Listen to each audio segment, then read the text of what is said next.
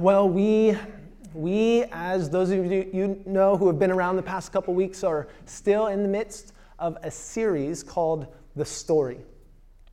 And this is a series that we're doing where we're basically taking the whole story of the Bible, the big story of the Bible, and we're breaking it up into 6 different parts, or what we call the 6 acts of the story or the drama of Scripture. And let me just pause for a minute and recommend 2 books, since I'm sure you're all bored and are always thinking, man, what book should I read right now? The outline for this entire series actually is inspired by a book called The Drama of Scripture by Michael Goheen and Craig Bartholomew. So throughout this series, if you want to dig a little deeper into the biblical story, I highly recommend this book. Several of our community group leaders are actually reading this right now. The second book has to do with the sermon last week, and it's called The Lost World of Genesis 1 by an Old Testament scholar, John Walton, an excellent scholar who happens to also love Jesus. And he does a phenomenal job of digging into the cultural and historical context in which Genesis 1 was written. So 2 books I'd highly recommend. Now, if you were around last week, then you know that we began at the beginning of the story. And I just want to point out this amazing artwork. Again, anything that ever looks good around here is because of Matt Agresti, okay? So well done, Matt.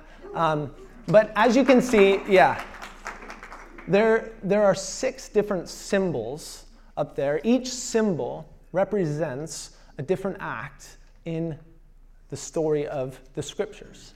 And so, as you can see, if you walked by the welcome desk, we also have some very, very nice coffee mugs that are free, unless you'd like to give a little donation, $5 just to help cover costs, but just take one. And here's the hope. Here's the hope with something like this, that if you take this, these symbols, if you connect the dots, represent the whole story of the Bible, which we believe is the one true story of the world. We believe that the Bible is not simply a book of rules or moralistic fables, but it tells one coherent, good story from creation to new creation, beginning to end. And we believe it's a good thing to actually not only know this story, but to know it so well that we begin to live within it. And to live within it in such a way that we are actually enabled to tell the story. And so here's what that looks like for this. If you, let's say, go to Starbucks and you bring this cup, and someone looks at this and says, okay, so what's the story here? What do those symbols mean?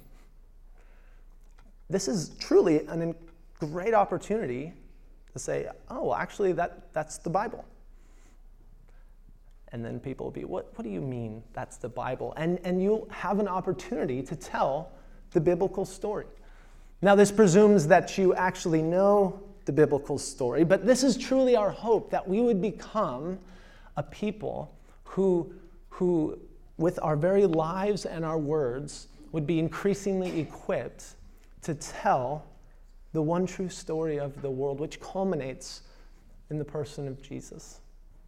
And so last week, as you can see from the first symbol here, which is a downward arrow, last week we began with Act 1, the story of creation. The story of God who reveals himself like a king, whose kingdom is all creation. And we saw in this God that he's also like a skilled engineer who brings order out of disorder.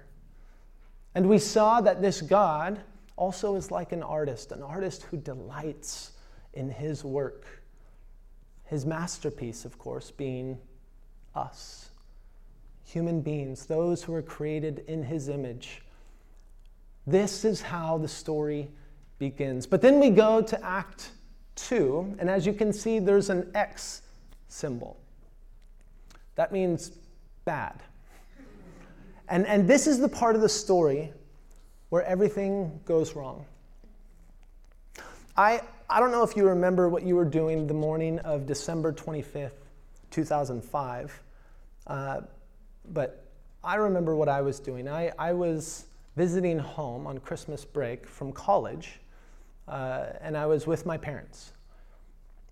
And I'll never forget, I remember vividly that morning, the phone ringing. My mom answered the phone. There was a pause, and then she broke down in tears because she had just heard that my 11-year-old cousin, who had been battling cancer for the past year, had just died. And a week later, my aunt and uncle had to do something that no parent should ever have to do. They buried their child. This is not the way it's supposed to be. This is not the way it's supposed to be. From abusive boyfriends to broken marriages, from alcoholism to infertility, from the tragedy of suicide to the horror of suicide bombers, from pornography addiction to medical affliction. We've all seen or been touched by experiences in life that remind us of the inescapable reality that there are things in this world that are just not the way they're supposed to be. And this is not, hear me, this is not to say that our world is all bad. We have this nagging sense that there are things in this world that are not the way they're supposed to be, but we also recognize at some level, but that doesn't mean this world is all bad. Many of us have experienced the beauty of a sunset, the joy of meaningful relationships, the pleasure of recreation and delicious food. It's not so much that this is a bad world devoid of good. Rather, it's more like this is a good world gone bad. It's as if the world was intended, like a small child, to learn to stand on two legs and grow and develop and flourish, but instead it's fallen down in the mud, incapable of standing up. This world is not the way it's supposed to be. And the question that nags all of us, the question that every individual, every culture, every religion, every society is haunted by is why? Why is it that this world is not the way it's supposed to be?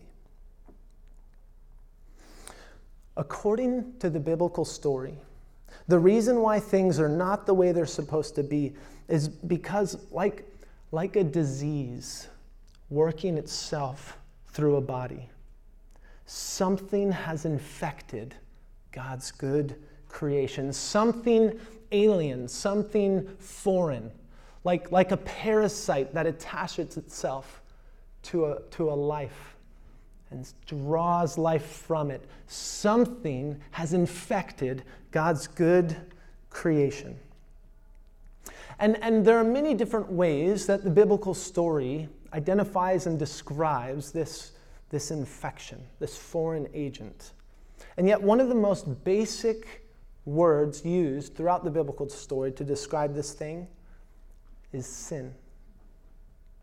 And in the biblical story, this word is used in two different ways.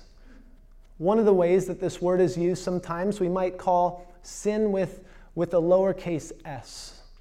This word, sin with a lowercase s, describes things that we do, say, think. But there's another way that this word sin is used in the biblical story, and we might call this sin with a capital S. And sin with a capital S is something much bigger than just individual actions or thoughts or words. Sin with a capital S it's like a force, it's a power, it's, again, an infection. Something not that we do, but that we contract in some way. What's wrong with the world? According to the biblical story, the answer to that question is sin.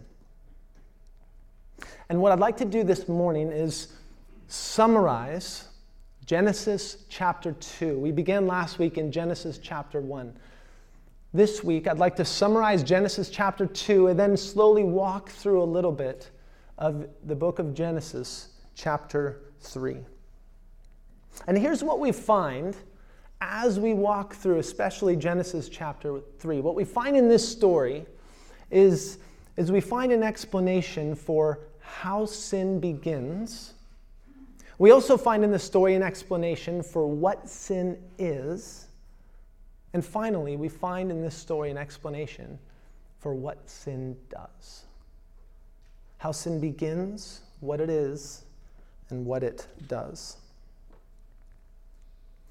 But first, in Genesis 2, we find something slightly different happening than in Genesis 1. In the very beginning of the Bible, as we talked about last week, it's as if we're given a 1,000-foot view of this wonderful event of creation, which is described in incredible ways. Again, it's described as if it's God's like this artist just painting this masterpiece of creation, right? 1,000-foot view. But then in Genesis 2, it's as if our camera angle zooms in and we focus on one particular aspect of God's creation, and that is the creation of his image bearers, human beings. And so we learn in Genesis 2 that God creates this garden, right? We know this as the Garden of Eden. And at the center of this garden is a tree that's called a tree of the knowledge of good and evil. And then God creates a man, whom he will later name Adam. He creates this man, and he puts this man to work. He says, hey, listen, cultivate the ground here. Develop this garden, right? There are plenty of trees all around for you to enjoy delicious fruit. I'm taking care of you. You've got work to do. But there's just one thing. You see that one tree right there in the middle? Don't eat from that tree. And if you do, you will die. Anything else, have at it. Then we're told that God creates a second person, Eve, a woman. Adam is particularly excited about Eve. The poetry is beautiful. All is well in the garden. Flourishing relationships, Adam and Eve, man and woman, getting along great. God and his creation, everything is as it should be. And then we come to chapter 3. Then we come to chapter 3. And we see that this story explains how sin begins, and it begins with a lie. Sin always begins with a lie. We're told, now the serpent was more crafty than any of the wild animals the Lord God had made. He said to the woman, did God really say you must not eat from any tree in the garden? Now, let's hit the pause button here for a minute. Several questions come to mind when I read this. Like, where did this serpent come from? The serpent just kind of appears in the story. And is anyone else weirded out by the fact that this serpent is talking? Can I just name the elephant in the room? What is going on here? Right? These are questions that just come to mind. And one of the interesting things about the biblical story as you read it is that it doesn't always answer every question that we have. In fact, and this could be frustrating for some, I personally have more questions than I have answers when I read the Bible. The Bible does not answer every question that we have. but it does answer the most important questions. And so here this serpent is. We don't know the story. The text doesn't tell us. But here this serpent is. And this serpent says, did God really say you must not eat from any tree in the garden? Notice the subtlety. Now, the serpent isn't lying. The serpent is simply asking a question. Just asking a question. Did God really say this? Now, what's interesting is already at this point, the serpent is beginning to twist God's words. Because as we will learn from even just a moment, God in Genesis 2 does not say you must not eat from any tree in the garden. There's just one tree that you can't eat from. But do you see how subtle the deception begins with? It's so subtle. Did God really say you must not eat from any tree in the garden? The serpent doesn't just come out and lie, right? He doesn't just come out and say, hey, you should eat this. God said you'll die. You won't. You should eat it, right? Because in order for sin to actually work, to have its way, it must first manipulate the truth. Because if it's exposed for what it is, it will be seen for what it is. The woman said to the serpent, we may eat fruit from the trees in the garden. Well done, Eve. She's correcting the serpent. We may eat fruit from the trees in the garden, but God did say, you must not eat fruit from the tree that is in the middle of the garden. So far, so good. And you must not touch it, or you will die. It's so interesting. God did say you must not eat from this one tree or you will die. But did you notice that Eve adds a bit right there in the middle? And what we don't know is, did Eve add this, or did Adam, who was the one who received the original command from God and was therefore responsible of relaying it to Eve, did Adam mix it up? We don't know. But what happens here in the midst of this conversation with the serpent, who begins his lie so subtly, is that the truth is already starting to get massaged. It's starting to get twisted. And the serpent hasn't even lied yet. Sin always starts with subtlety. Think about the affair at the office. The husband's first thought, right, is never, oh, maybe I should sleep with my coworker and have an affair and ruin the life of my family. No, the first thought is much more subtle. It's much more like, man, she really gets me. She appreciates me. Right? Sin begins with a lie, and it always begins so subtly. But see, at this point in the story now, the serpent has Eve right where he wants her, because she's already beginning to get a little confused about the truth. And so now the lie comes. You will certainly not die, the serpent said to the woman. For God knows that when you eat from it, your eyes will be opened, and you will be like God, knowing good from evil. So many interesting things about this. Think about this. Adam and Eve, having been created in the image of God, are already like God. And yet the serpent here is promising something that in some sense they already have. But the lie is clear, right? These words from the serpent, you will certainly not die, directly contradict God's words just one chapter earlier. And notice the form that the lie comes in. The lie comes in the form of a promise. Often lies come in the form of promises. We, every day of our life, are surrounded by lies. We are bombarded by lies about God, about ourselves, about the world. And often these lies come in the form of promises. And I can prove it to you. So as was mentioned in the announcements this morning, there's a small sporting event going on this evening. And let me just ask, who here is rooting for the 49ers? No one?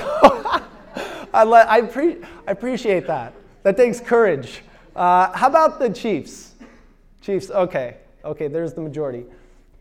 Who here is voting or rooting for the commercials? Yeah, I have to admit, I'm in that third category. If the Seattle Seahawks were playing, that would be a different matter, but they're not. And so I am drawn by the commercials. And here's what I want you to do tonight. If you are watching the Super Bowl, as you're watching it, anytime you see a commercial, ask yourself, what promise are they making? What promise are they making? Is it a promise of safety and security? If it's an insurance commercial? Is it a promise of acceptance and of love? If it's a body spray commercial? Is the promise unclear because it's a Doritos commercial and it's just hilarious and you're supposed to, who knows, right? But there are promises that will be made tonight. And it's easy just to laugh at them. I do. Again, that's why I watch the Super Bowl.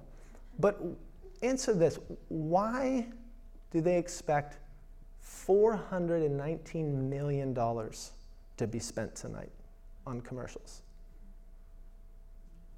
Why are people spending $419 million to make promises to you? It's because they work. And the promise that you believe is the promise that you will obey. Do you see how the serpent works so subtly? Do you see how sin works? It begins with a lie, very subtly at first, a twisting of the truth, but then it comes in the form of a promise. This is how sin begins. But this story not only explains how sin begins, it also explains at a fundamental and basic level what sin is. We continue. When the woman saw that the fruit of the tree was good for food and pleasing to the eye, and also desirable for gaining wisdom, she took some and ate it. She also gave some to her husband who was with her, and he ate it. See, after having believed the lie, truth was no longer able to hold back desire. And in only half a verse, we are given the answer to that fundamental question, what's wrong with the world? She took some and ate it. She also gave some to her husband who was with her, and he ate it. Now, throughout the history of interpretation, the past 2,000 years of this text within the Christian church, there have been many interpreters, and undoubtedly not a few jokes from husbands to their wives, that it was all the woman's fault, right? She's the one that took that fruit, right? Let's just blame the woman. But what's Adam doing during this whole conversation? He's literally standing there. Like, we're told that she took the fruit and ate it, and then she gave some to her husband who was there with her. Apparently, he's standing there the whole time just watching this interaction. At any point, he could have said, whoa, you guys are getting it wrong, or, hun, let's not listen to this weird talking snake. But no, he stands there and he's quiet. He is just as complicit. This was not something that the woman did. This is something that humanity did. Man and woman. But what exactly is going on here? Because on the surface, it looks like these two people simply having an afternoon snack. But remember, though, the man and the woman were not eating fruit from just any old tree. This is the tree of the knowledge of good and evil.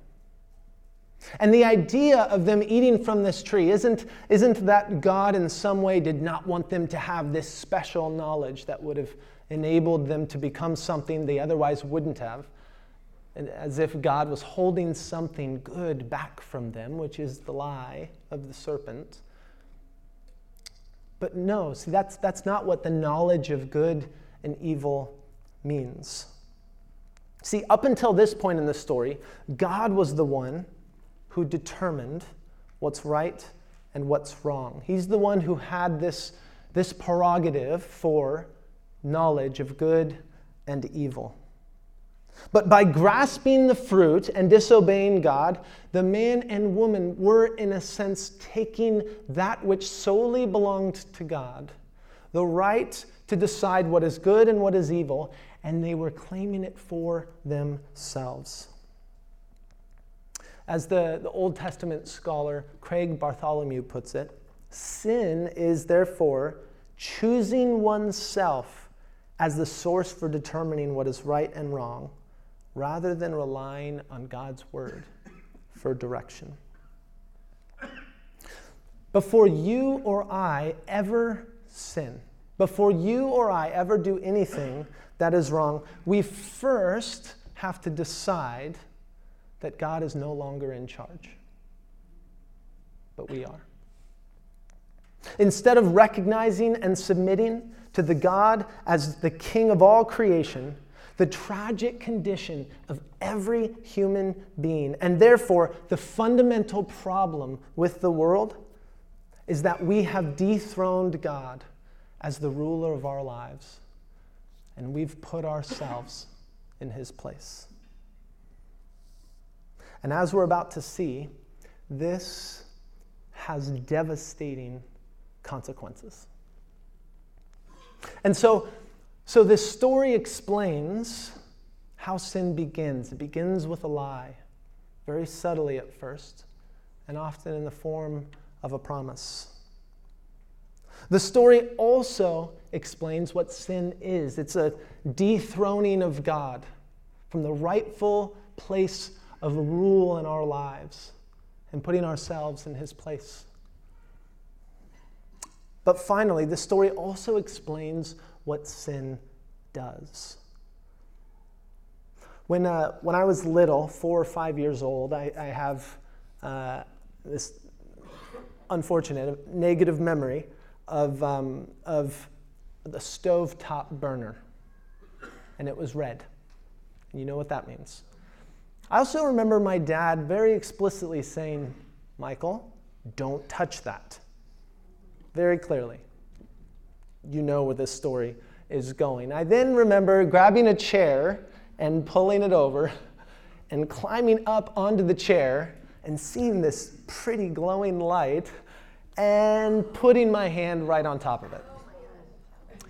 I don't remember a whole lot after that, but I think it involved like my dad calling 911. That's a sort of lesson you only have to learn once, right? But here's what I learned, though. Here's the lesson. When you touch a hot stove, there is a cost. If you want to touch a burning hot stove, it comes with a cost. If you disobey God, if you decide that God is not the one to sit on the throne of your heart, if you reject, if you dismiss, if you push away the source of all life and goodness and beauty, it comes at a cost. It comes at a cost. And that cost, as we see in this story, is death. And what happens as we see this story work itself out is the death or the decay of all of the relationships that God intended to thrive in his creation, that God intended to flourish in his creation. Sin wrecks our relationship with oneself. Sin destroys your relationship with yourself. In verse 7, we read, immediately after they eat the fruit, the very first thing that happens is that the eyes of both of them were open, and they realized they were naked. So they sewed fig leaves together and made coverings for themselves. The very last verse of chapter 2, right before we're introduced to this serpent, describes a state of affairs in which Adam and Eve were naked and were told they felt no shame. This is who they are, and they were at utter peace with themselves about it. The very first thing that happens when sin infects the world, when they choose to be the rulers of their own lives, is that their relationship with themselves begins to decay, and they feel shame for the first time. They feel this sense, not just that what they've done is wrong, that would be guilt, but something much more sinister. They sense that who they are is wrong. That's the difference between guilt and shame. And there is no place for shame in God's good creation. It does not belong. And yet this is what they experience. Sin erodes, it wrecks one's relationship with oneself. We also see that sin wrecks our relationship with God. And this is the most fundamental relationship there is. We see in verse 8, then the man and his wife heard the sound of the Lord God as he was walking in the garden in the cool of the day, and they hid from the Lord God among the trees of the garden. But the Lord God called to the man, "Where are you?" Like this image is so striking. Here is God walking in the garden of the cool of the day. We get this impression that God not only created the world so that he could step back and just watch from afar, but he created his good and beautiful creation because he intended to live within it. He intended to enter it and to live in an intimate, daily relationship with his image bearers whom he loves so much. And so here he is in his creation, walking in the garden in the cool of the day. And he asks a question, "Where are you? Where are you?" Out of fear, they hide from God. They run from God. Sin separates us from God, from the flourishing, good life that he created us to enjoy with him. Sin also wrecks our relationship with one another. God gets into a conversation with Adam and says, "Adam, what happened? Tell me about this." And what's the first thing that Adam does if you read the story? Does he say, "God, I messed up. I am so sorry"? No, he blames Eve.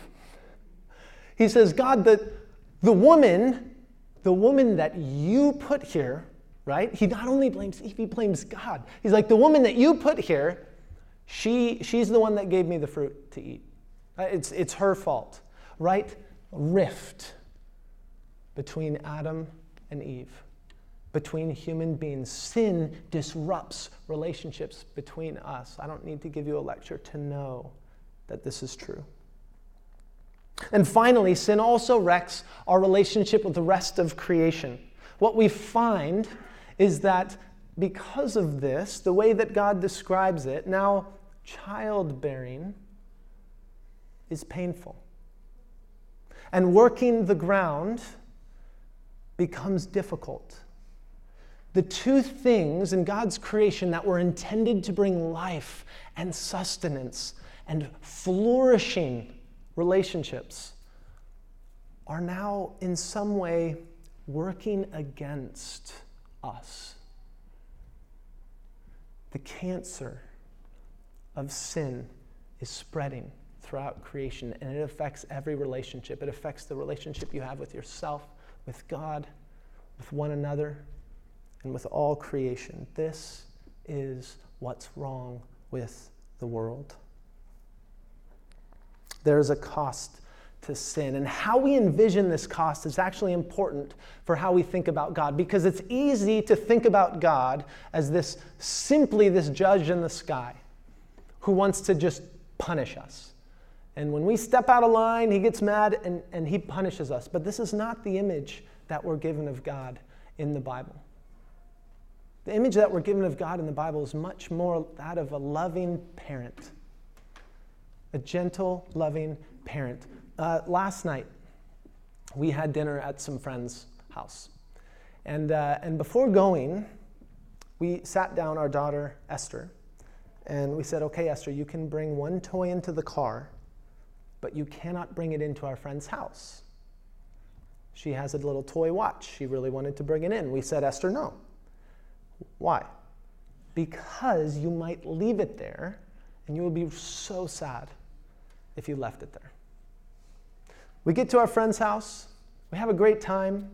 Time to go, giving hugs, saying goodbye, get in the car. 5 minutes down the road, and a bomb goes off. Esther is screaming. And eventually we can decipher what she's saying. And she then tells us that she left her watch at their house. To which I said, Esther, you brought the watch into the house? We very specifically said not to, sweetheart, but she did. And there was nothing we could do about it. And we weren't turning back at that point. And we then had to explain to her that, well, you're just going to have to wait. Maybe they'll bring it to church tomorrow. Now, did we give her this rule? Do not bring the watch into the house. Arbitrarily? Or is it because we love our daughter and we knew chances were if she brought it, she would leave it there and that would cause great heartache, which it did. It's because we love her. Right? God has a vision of flourishing life. And sin, this disease, this infection that spreads throughout the world, is not a part of that vision. God calls us to the life that he does because he loves us. He loves us. I'd like to end with this morning, and it's a word of hope. Because this is where everything goes wrong, but this story is not without hope.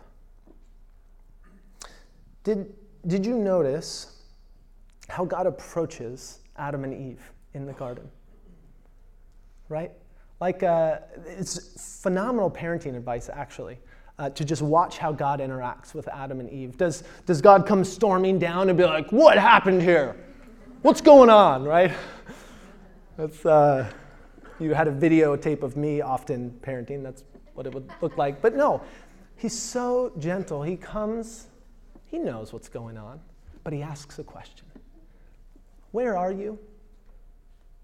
Where are you? Did God know where they were? Right? He wasn't walking by and then all of a sudden, whoa, there you are. I didn't see you there. God knew where they were. Why does he ask them? Why does God ask, where are you? We learned something so beautiful about God in this story. God pursues us when we hide from him.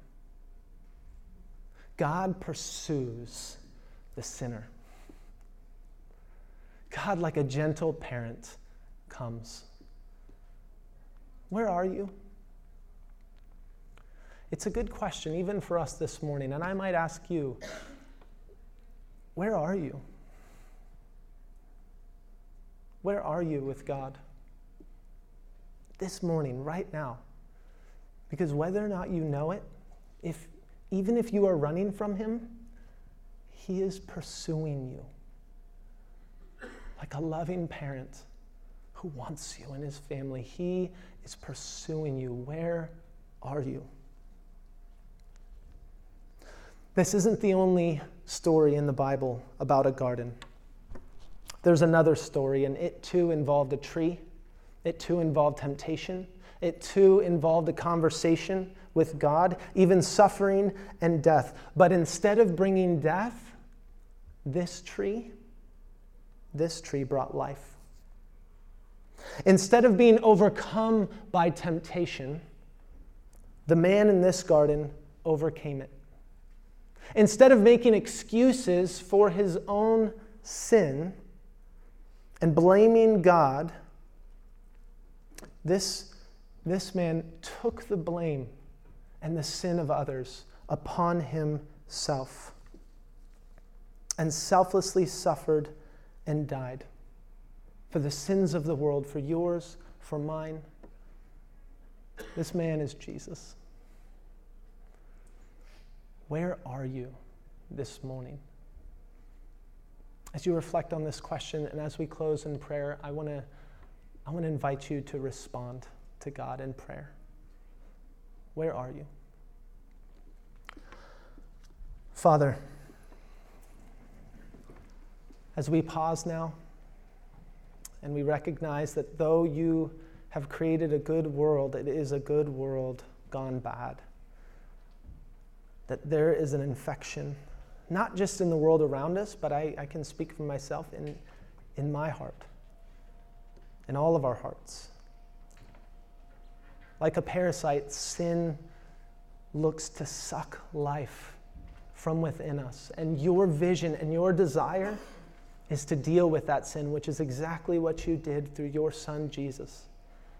And you invite all of us to turn to you, to follow your Son, Jesus, to let you once again reign, to sit on the throne of our hearts as we walk in the way of forgiveness and grace. Father, you are so good. We love you too, and we pray in your Son's name and by your Spirit. Amen.